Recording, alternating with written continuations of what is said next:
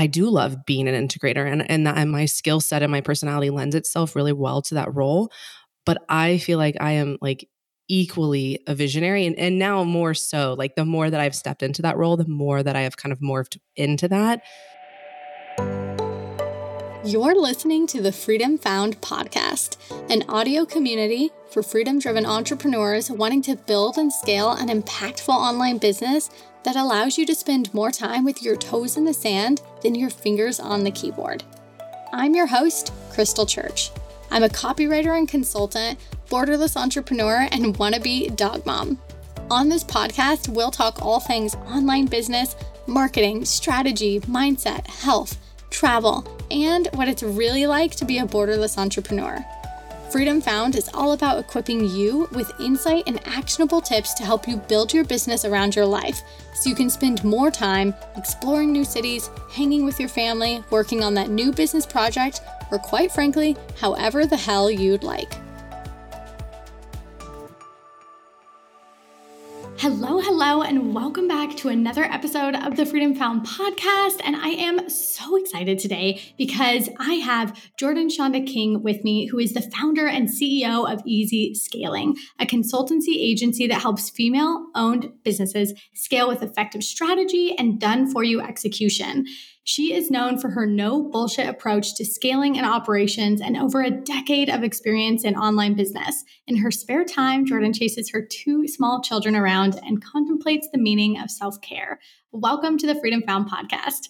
Thanks. I'm excited to be here. I am so excited to have this conversation with you today. So before we even get into all of the good stuff to come, can you share the background of your entrepreneurship journey and kind of just give us context of how you got where you are today, running this incredible large agency and just creating a lot of like space and freedom for the CEOs that you impact? Yeah. So I, like you mentioned, have been in online business in some form or fashion for over a decade. My first business I started with my mom, actually, and that was in my early 20s. And that was a college and scholarship prep business. I knew nothing about business. I had, I think like a lot of entrepreneurs, an experience where I realized there was a gap and realized that my mom and I in this situation were in a unique position to fill that gap for people.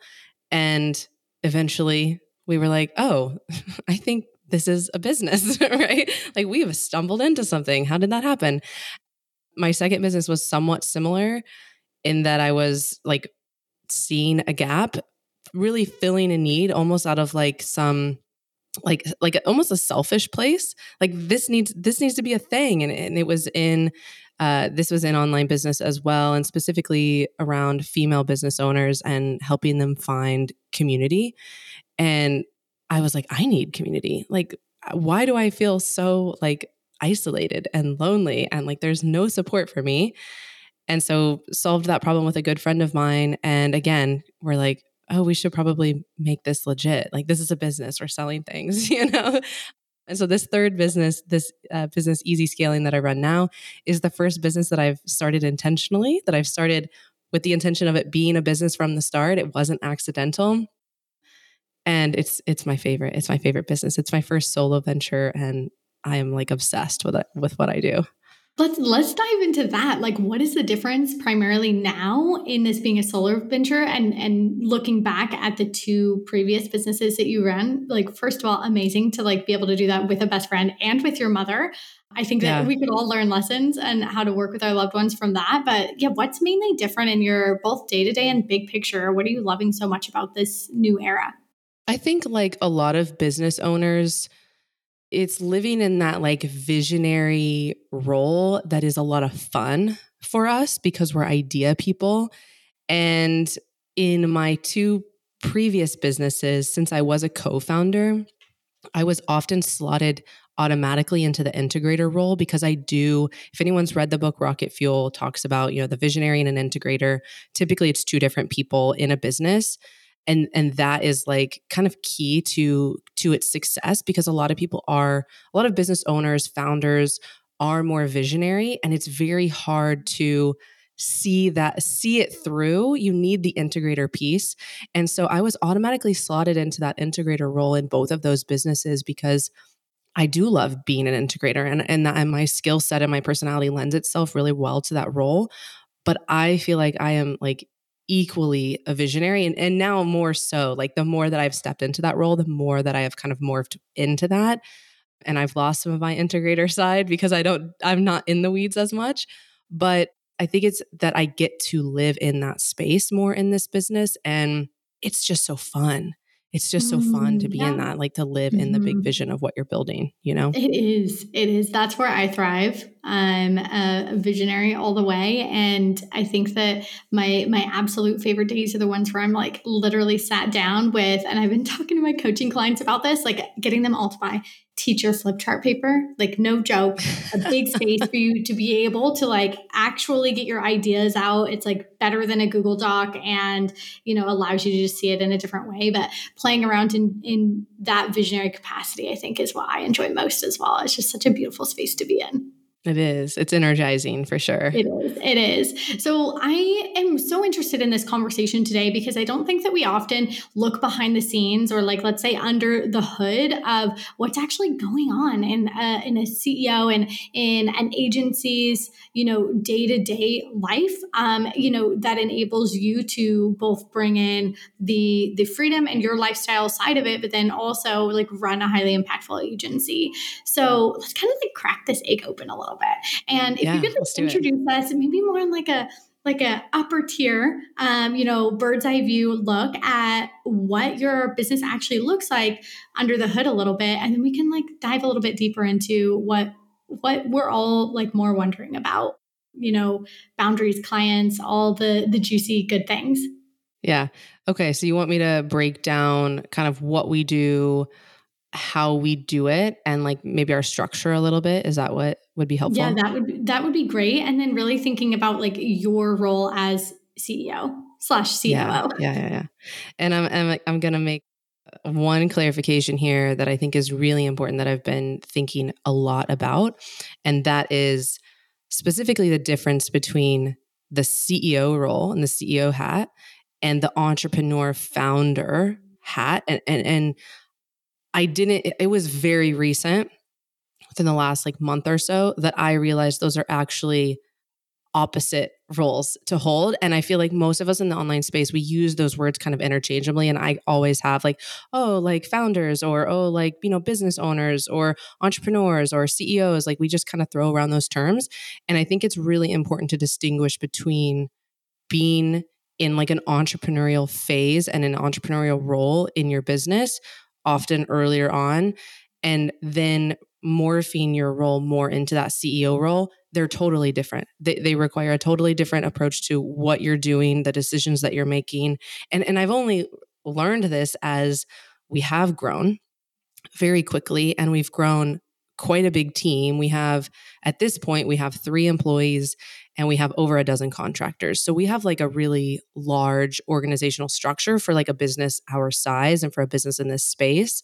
Most people kind of are more opting for like running really lean, which I think is fantastic. That just hasn't been the path for what we do. And because of that, because we have things like employees and like it's more, there's more emphasis on me to wear the CEO hat, which is more focused on like Mhm. stability for the business versus like when I had just contractors, I could willy-nilly be making decisions every single day. No big deal. There's not a lot of people relying on me for their livelihood, you know? And so it's entrepreneurship, I think, is more characterized by like holding risk, experimenting, those types of things, quick decision, messy action. Wearing the CEO hat is more characterized by like long-term strategic thinking, optimizing for stability, like really kind of boring things, but equally as important as you grow.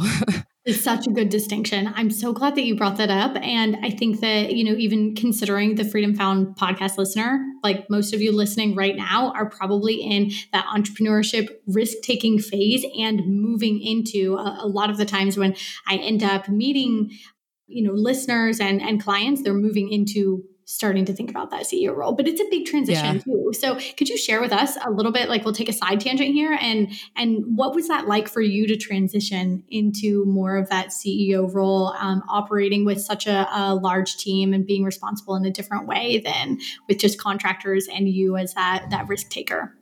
So for me personally, I love it. Like I really enjoy it. And, I want to also say that for most people, running businesses like under $1 million in revenue, you're wearing both. You're wearing both hats and you're having to really navigate the balance between the two because for businesses that size, you have to have that one person doing both things. Like you're not big enough to have both people and you still are in that messy phase. Like even making less than $1 million a year, like for sure under half a million for sure, like around the six figures range, like you are still in that phase where you're needing to figure out what works and take the messy action and experiment and get the data and then like be able to pivot quickly and be adaptable and very nimble.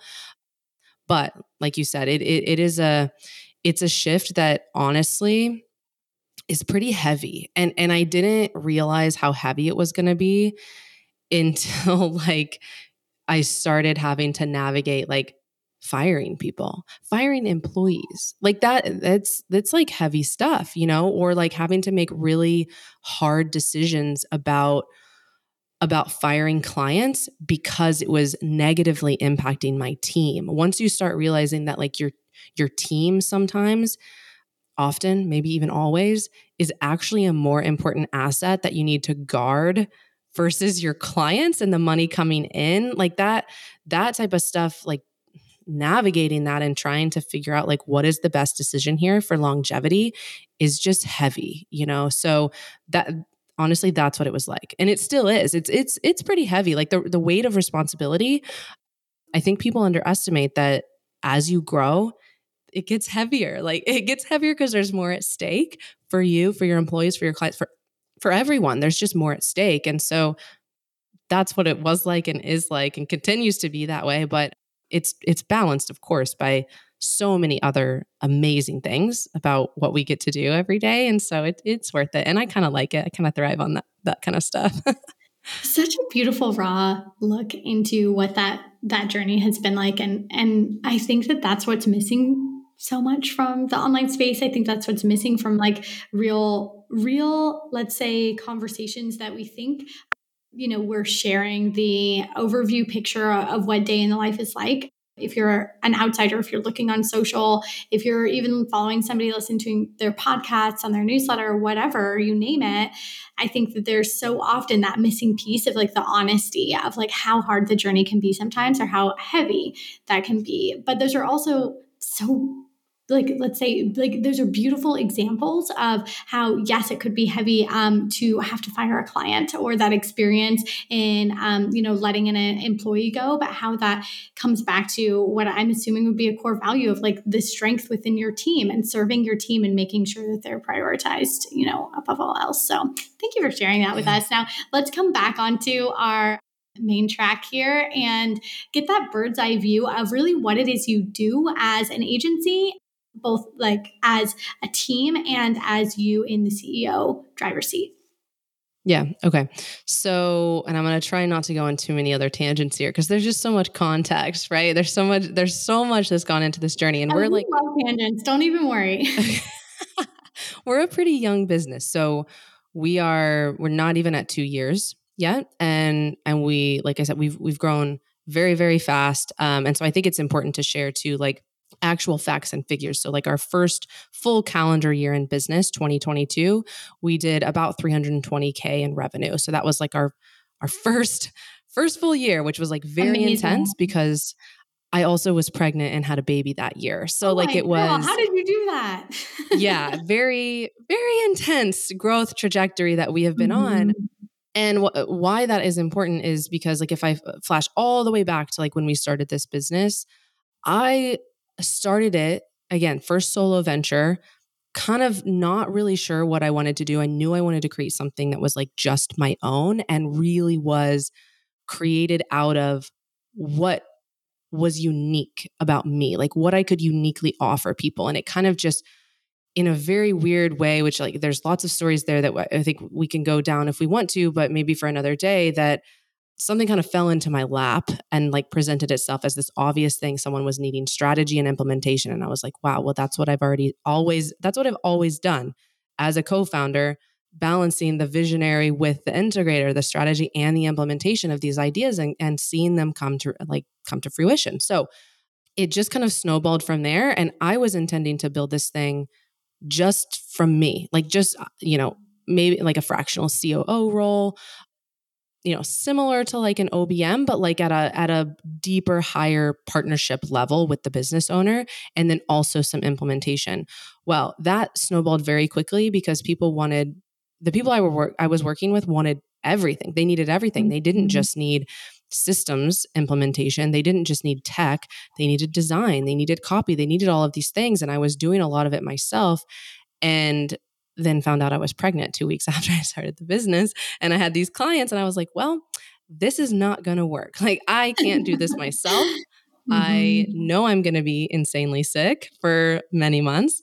And because this is my second kiddo, my first was 1 at the time. And I knew that I was going to want to take a maternity leave. And so we kind of fell into this agency model totally on accident, just because I knew I was going to need a team and I was going to need help. And we built a team of about a dozen contractors within 30 days to try to like get ahead of this.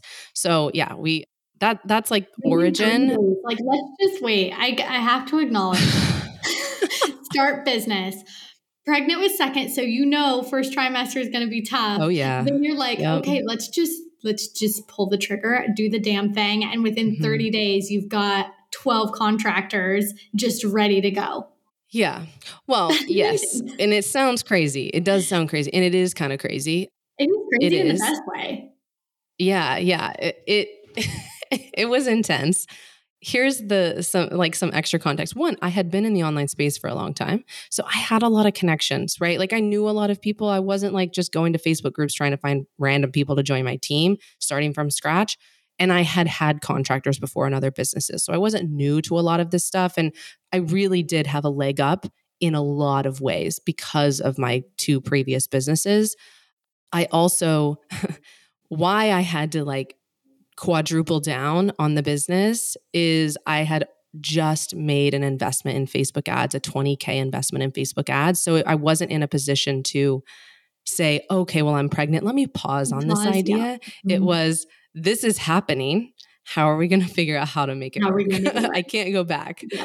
Yeah. I think that's the mentality that so many listeners either are experiencing right now and realizing, oh, wait a second, when I have this attitude and this approach, then I see change, or are missing that and wondering. And the question that I get all the time on the podcast is like, what are other people doing? Like, how are they making this functional? How are they making it work? And I think that root question of like, okay, this is a current situation.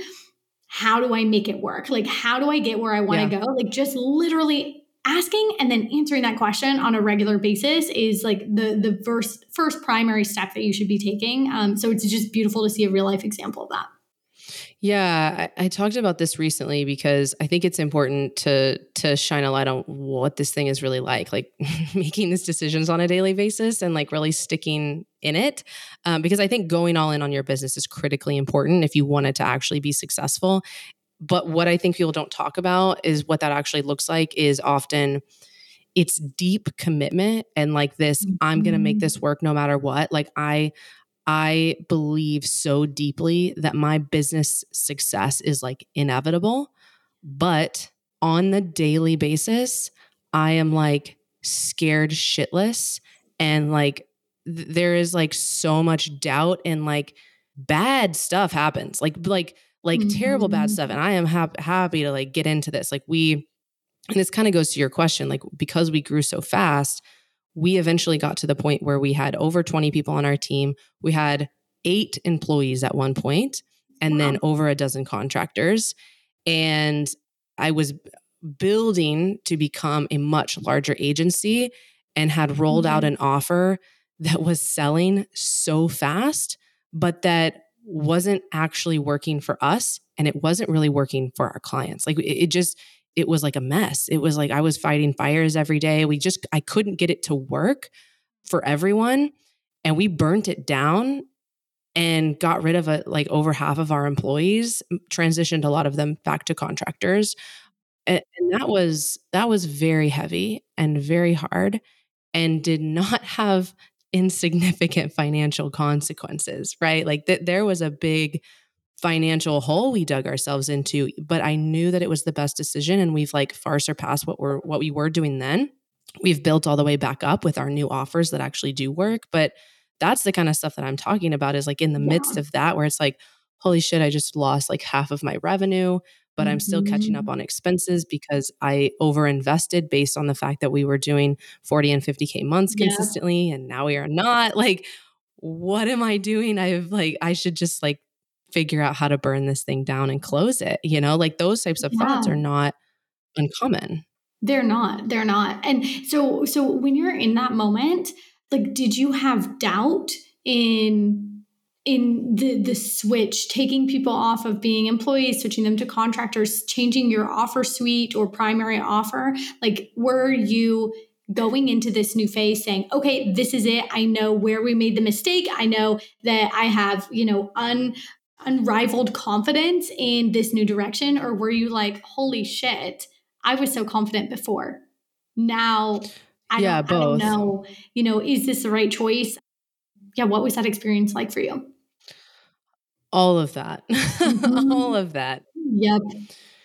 I knew that the offer wasn't sustainable. And so to back up even further and like really answer your question from before, like what we started doing, how we started the entire business was what we called COO and team services. So you brought me on as your COO, you had me for strategy, and then you had access to our entire team, like anyone on our team for implementation, which meant because we Amazing. had over a Yeah. dozen people at the beginning, you could tap into copy, you could tap into tech, you could tap into anything, right? And we've grown. So like we've grown our expertise. There's a lot of stuff we do now that we didn't do in the beginning. And what I thought was going to be the way to scale was take me out of it, because people need access to a robust, like diverse team to implement for them. Even if they can't afford to work with me on the strategy, it's still a benefit for them to get access to the team, and we can lower the costs, and they can, pick and choose what they want, like 10, 15 hours a month, they can just figure that out. That does not work. No. No, No. nope, it does People don't not even work. know what they need. They have no idea. And then it ended up being like, well, this isn't working. Or, 10 or 15 hours isn't that many hours No, it's not. actually split over that Mhm. many people. And so they were kind of feeling like not much was getting done. And I'm like, well, yeah, because you asked us to write like copy for an entire sales page and like an 8 email sequence, and you used all your hours. And yeah, this That's stuff how takes a long lot it of takes. time. I Yeah. People Yeah. don't realize how much time it takes to do a lot of this stuff, and so it just didn't work, and it didn't work for them. Like their perceived value of it didn't match up with what they were getting, because it's not cheap to operate a team that's that diverse. I mean, some of my contractors charge $300 an hour. Like we have to charge a really high rate because you can tap into anyone. So there was just so many things wrong with it, and I realized that after that it just didn't, the types of people it was attracting to, because they were wanting something that cost less money, then they had a lot more issues with when they weren't seeing something just like magically happen at the end. And so it Isn't was that just how it is? a lot of problems. Yeah. Yeah, yeah, yeah. I think yeah, Yeah. that's so common. I had one of my clients box me yesterday. She was like, "Crystal, how do I know when to lower my prices? I keep getting like some some price objections." I was like, "My friend, if anything, you need to raise your prices, but it's obviously Yeah. like a positioning issue, right? And you're not attracting the right clients." So, yeah. Right. So you shifted then, created new offer, restructured the team, and then it sounds like repositioned yourself to work with a different level of clientele. Yeah. And what's crazy is that we were already working with those people, because this was a new offer that we thought this is the way we're going to scale. And so we had our core clients that we were Oh, working with, interesting. for 3, 4K a month. And So we were like, well, we're not going to we weren't getting rid of all of our clients, but we were getting rid of about half of our clients that were all on this new thing that only was in existence for about 4 months. And we realized after one contract for everyone that this is not the thing. But it had a very significant impact on our revenue, but we were fortunate that we had other offers. So we have our core offer, our COO and team service that still exists from when we started. It's just become a little bit more robust. It's also a lot more expensive than it used to be because we have consistently raised our prices as we have learned our value and expanded our team and invested into our team and all of those kinds of things. It's also just purely like a supply and demand situation here, in that we only have about 5 spots for those clients and we are almost always full. So that has always been there. And then we have a mastermind as well that combines traditional business mastermind with the done for you execution by our team. And that has always done really well. So we realized we were going to get rid of the one offer, and we had other revenue coming in, but there is a gap there in time when you get rid of a bunch of clients and an entire offer and a lot of your revenue to build back up, because we had to increase our capacity to be able to serve more clients in the mastermind and to do different things like that. So, yeah, it was that messy 6 months between making the decision and burning down that one offer to being able to build back and make up the revenue on other things. Yeah. I always talk about this as the messy journey to simplification. We listen to so much advice and our own excitement and passion about ways we can serve clients, offers that we can deploy, strategies that we can start using, and then start to realize that you don't need that many cooks in the kitchen to make something successful, to be able to make an impact with your clients. So I know this definitely had its down moments for you, but also had a huge breakthrough on the other side. So let's talk about either within this context or other contexts within your experience as a business owner, the breakthroughs that come after a breakdown in business. Yeah, this happens every single time. Okay. And there's a lot of different types of breakdowns. Sometimes a breakdown is literally you just feeling the heaviness and the weight and the doubt and crying for hours, being what have I done? I'm not cut out for this. What is going on? I'm a failure. This is never going to work. We've all been there. That kind of breakdown. Yeah. Yes, hands up. Yes, yeah. Everybody knows what I'm talking about here. On the other side of that, I find almost always something good happens. Some piece of evidence comes our way. It could be a few hours later, it could be the next day, a few days later. It's usually pretty quick. I feel on those types of breakdowns where it's oh yeah, okay, things are working, things are totally working. I just got this new inquiry, or this client sent me the nicest message or whatever. There's always something, I think, to remind us or show us no, you're on the right track. You're doing good. It's okay. And sometimes those things are really good, like a brand new client signing or something. Yeah. So there's those types of breakdowns and breakthroughs, but then some of them are a lot longer and heavier. So the one I'm describing, that I would classify as a breakdown that lasted for many months, where I was oh man, am I willing to take on some debt to keep this thing going because I know I'm on the right track? And then the doubt and fear associated and the breakdowns associated with that, until I eventually got to the other side of it and was oh my gosh, I'm so glad I did that. I could have easily have given up in that breakdown. And we've had massive breakthroughs on the other side of that. And then there are smaller ones, like firing a non-fit client. I consider that kind of a breakdown, where you're finally okay, I can't take it anymore. Even though this feels scary, because maybe they're your biggest client, or maybe they're your oldest client, or whatever it is or maybe you feel you need the money. A lot of times it's hard to say no, especially when you're early on in business, say no to money. But every time, and it's so funny because I will text my friends or colleagues or peers in the space, and they'll be oh yeah, I just got 3 new clients. And this is a week after they finally fired the client that Well, they've it's been so like, funny because before that point, right, there's this whole shift, like where your mind is just telling you, this is the only client out there. There's nobody else in the world. Like this yeah, is it. Even though that space, whether it's like actual literal space on your roster or it's just like the mental energy it's mental space. yeah, then 100%. you're putting out, right? That's keeping you Yep. from getting a new client because you're going to behave Yeah. differently. Like what if you need somebody and if you don't need somebody. It's like comical how predictable it is. Yeah. I've actually never experienced firing a client and like immediately filling the spot with at least one, sometimes more people. It's like a joke at this point. Like someone must be following me around, just like waiting to be like, okay, email Jordan. She just fired that client. She's Yes. ready for the new one now. Like it's great, and it's not just me, and that's why I'm like Yeah.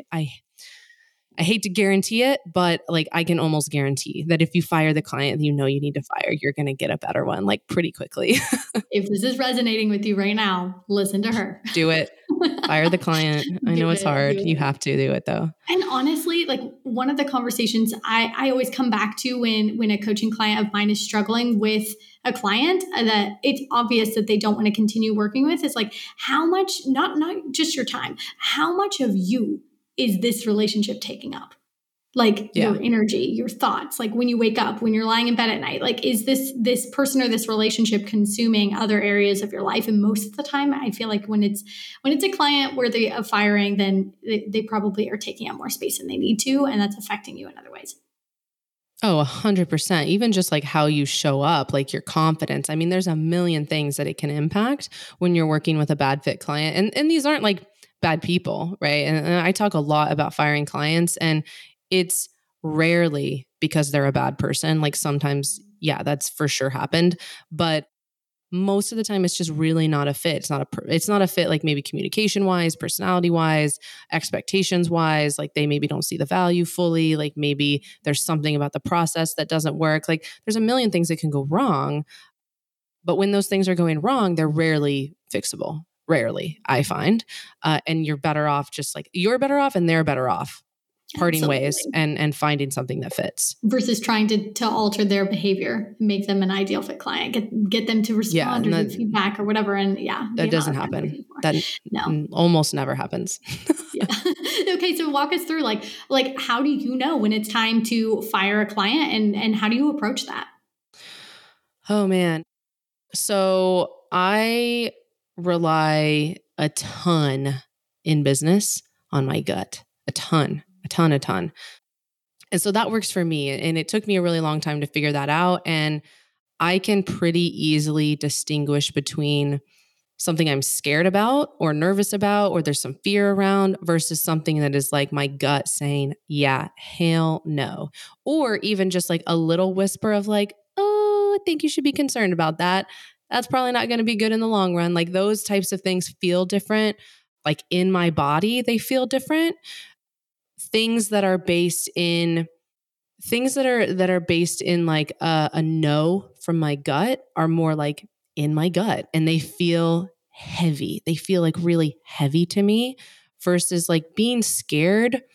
Oh man, it's just like so hard to explain this. I wish this was like my specialty. I'm sure I But could explain I it really, feel really this, well. like that's me too. It's like this heavy feeling where it's like Yeah. you know in your core that something is off and that it Yes. shouldn't be like this. Yeah. And like if you think about it, being scared you don't feel heavy and like sluggish when you're scared. That's like not what it feels like. It feels more like racy, or like it's a little bit more like frantic of a feeling, or like doubt, and I think too, like looking at areas in your business where you have a gut feeling that you're trying to logic your way out of it, that should be a major That red is so flag and an good. Yeah. indication that you need to like really look at what you're trying to, like if you're spending a lot of mental energy trying to be like, how can I make this work, or like that's a major red flag. So like I look for that. I also have some like actual legitimate red flags when it comes to vetting clients that come on. So if people are inconsistent communicators, so think of, everyone I think has experienced this. Someone reaches out to you, they want to work with you. Okay, great. You go back and forth and then you don't hear from them for a week. or 2 weeks. And then you hear from them again. They're like, okay, great. I'm ready to do the thing. And then you don't hear from them for 2 weeks. That's a big no-no for me. I actually just made a rule within the last couple of months. If that is the communication pre-client, it's a hard no. It's a pass. Like because of what we do, that actually shows up typically in communication with our team and communication as we're trying to implement things. And it's their method or mode, or it's how they communicate and how they decision make. And it just doesn't work for what we do. So it's not, again, not to say that they're a bad person. It just doesn't work. Nitpicking about, because we do everything on hours, an hour basis, nitpicking about like, how was that hour spent? Or like, can you explain this 25 minutes? Like that is a big no-no for us, because that's actually typically more of an indicator of a lack of trust in us and in what we do. And so that's a big red flag. Nitpicking our contract is a red flag. Like there's all kinds of things. And that's not to say that I'm not willing to have a conversation, and I want people to do due diligence on our contract. Sure. But when people are asking for like a lot of weird little changes, like again, that shows up in the relationship long term. So I have got like a whole long list of things that I've learned over time. What is an actual red flag? And it's funny, on the team, sometimes we call these pink flags, that the accumulation of many pink flags is one big red flag. That's a no-no for us. I like that. I like that. Turning something that's like a bigger issue into a cute example. I think that this is especially important for the listeners on Freedom Found, because most of them are copywriters, other service providers that might be operating a small agency, might be still doing done for you work or some coaching work. And I hear time and time again, like excuses made for keeping clients, maybe not setting boundaries, not setting the expectations that you're outlining right now. So how do you approach your boundary setting, and how do you just withhold it within both life and business and have that balance, because you've got 2 little ones at home as well. You've got the team and you've got your clients. So how are you loving on everybody and yourself? Okay. One thing I want to mention first that I think is really important is I wasn't born knowing how to navigate all this, right? And like, even though this was my third business, I have by far learned, I would say, 90% of my lessons in this business, like especially when it comes to things about like communication and boundaries and team management and like being a CEO, like all of those things I've essentially learned in the last like 18 months. And I am a firm believer in doing to learn this stuff, because I think it's really easy. Even people listening to this conversation being like, yeah, that makes sense. Okay, I'm going to fire the client, or like, yeah, I'm going to like figure out what my red flags are and then like look for those in potential clients. I only know my red flags because I've said yes to people who like do these things that then I realized later were a problem. My very second client, I lost money on. And I had no idea. And this was partly because I didn't hold boundaries with her. And I went way above and beyond on over delivering so far that I was paying out more money in contracted work than she was paying me.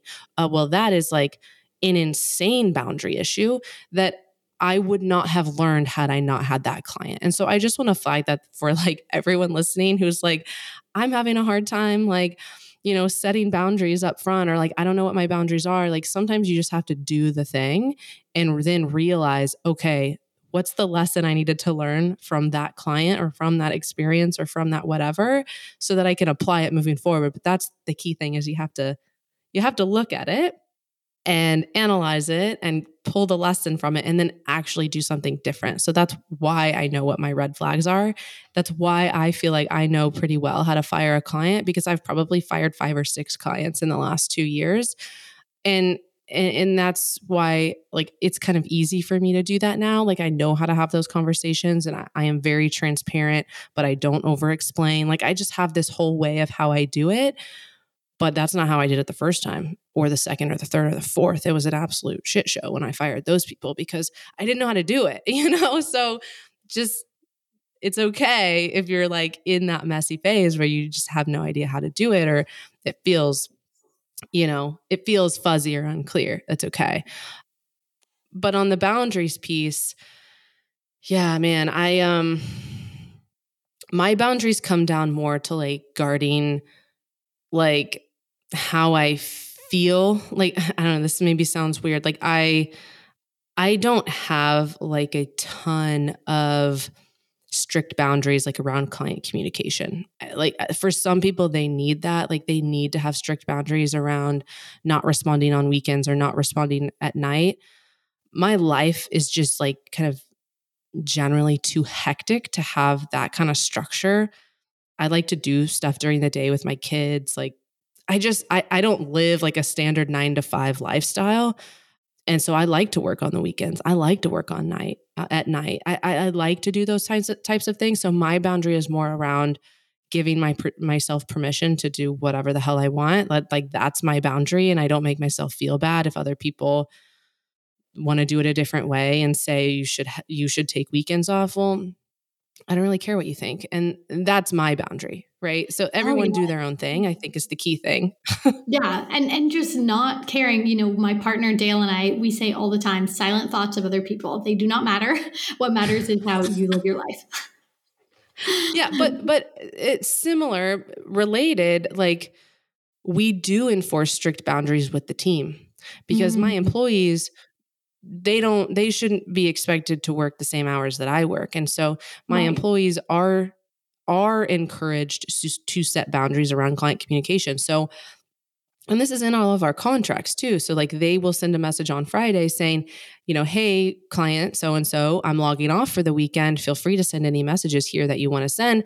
I'll see them first thing Monday. Like that is putting a boundary on communication. And that I Absolutely. think is a really nice, like tactful way to do it. It's so that you're setting the expectation every single week with people that like, hey, we're here to support you, but we're not going to respond in the next couple of days, and so People will those kind of respect you little things more are for that. important. Yeah, Yeah. totally. Hmm. Totally. Yeah. Yeah. Yeah. And also like, we know when to say no to our clients. We say no to our clients all the time. Oh, you want that done or you want that by that deadline? Well, that's not going to work. Like that's a lot of my job is helping my clients set boundaries around what's realistic. Like what can we Yeah. realistically get done? What's possible?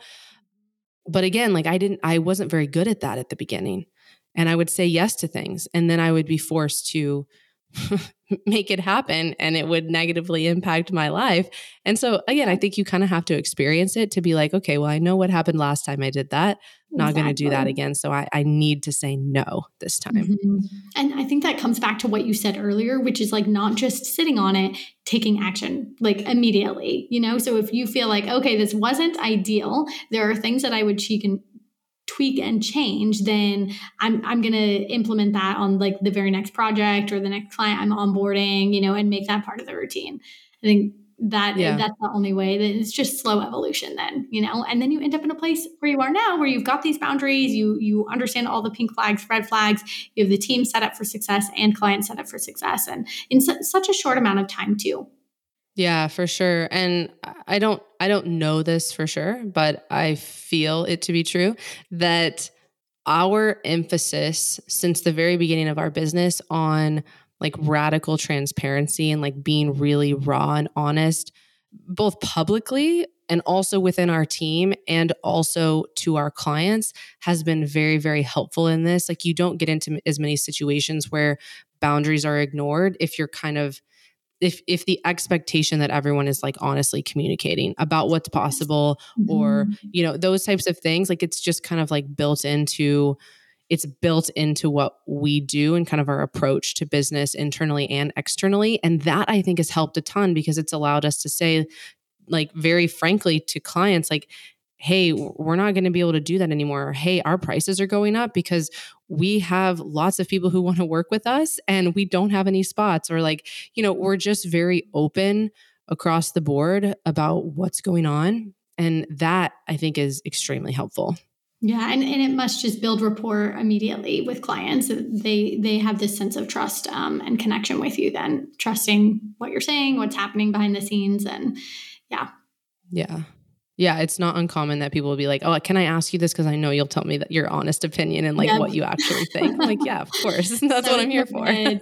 Exactly.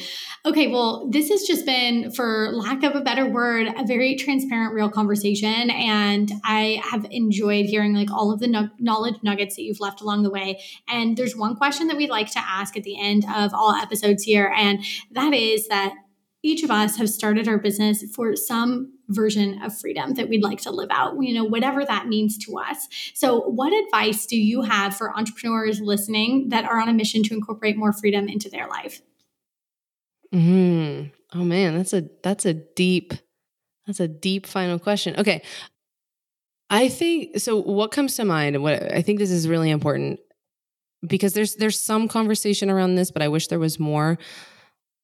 Really look at what type of business that you're trying to build. Like what do you actually want to be doing on a daily basis? And I mention this because the way that my business interacts with my life is very different than if I was trying to build a lifestyle business. And that's not like, there is no right or wrong here with like the types of businesses that you can choose from, but you have to be super clear on it, because I knew going into this that because my vision of what I'm trying to build is so big, there are going to be trade-offs I'm going to have to make with my life. But that works for me. It works for me. It works for my personality. It works for what I'm trying to build long term. It works for all kinds of reasons that this thing that I do would not work for everyone. It would not be fun for a lot of people. Just like me optimizing for the least amount of work possible would not work for me, because I've done that and I end up filling my time with other things because I genuinely like working and I like creating new things. And so you need to know yourself. You need to know what you want to build long term. You need to know how you actually want to be spending your time. And sometimes you don't know that until you start to build it. And it's part of why we're now going like a totally different route than we were going last year.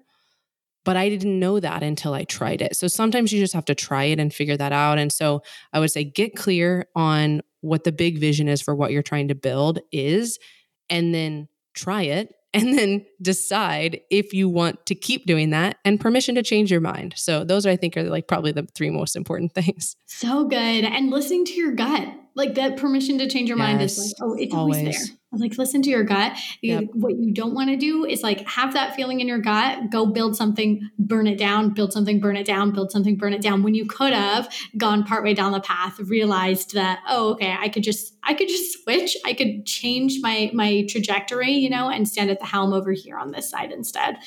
So thank you for that advice and just for sharing and being so open with us today. It has been such a gift to be able to sit down and talk with you.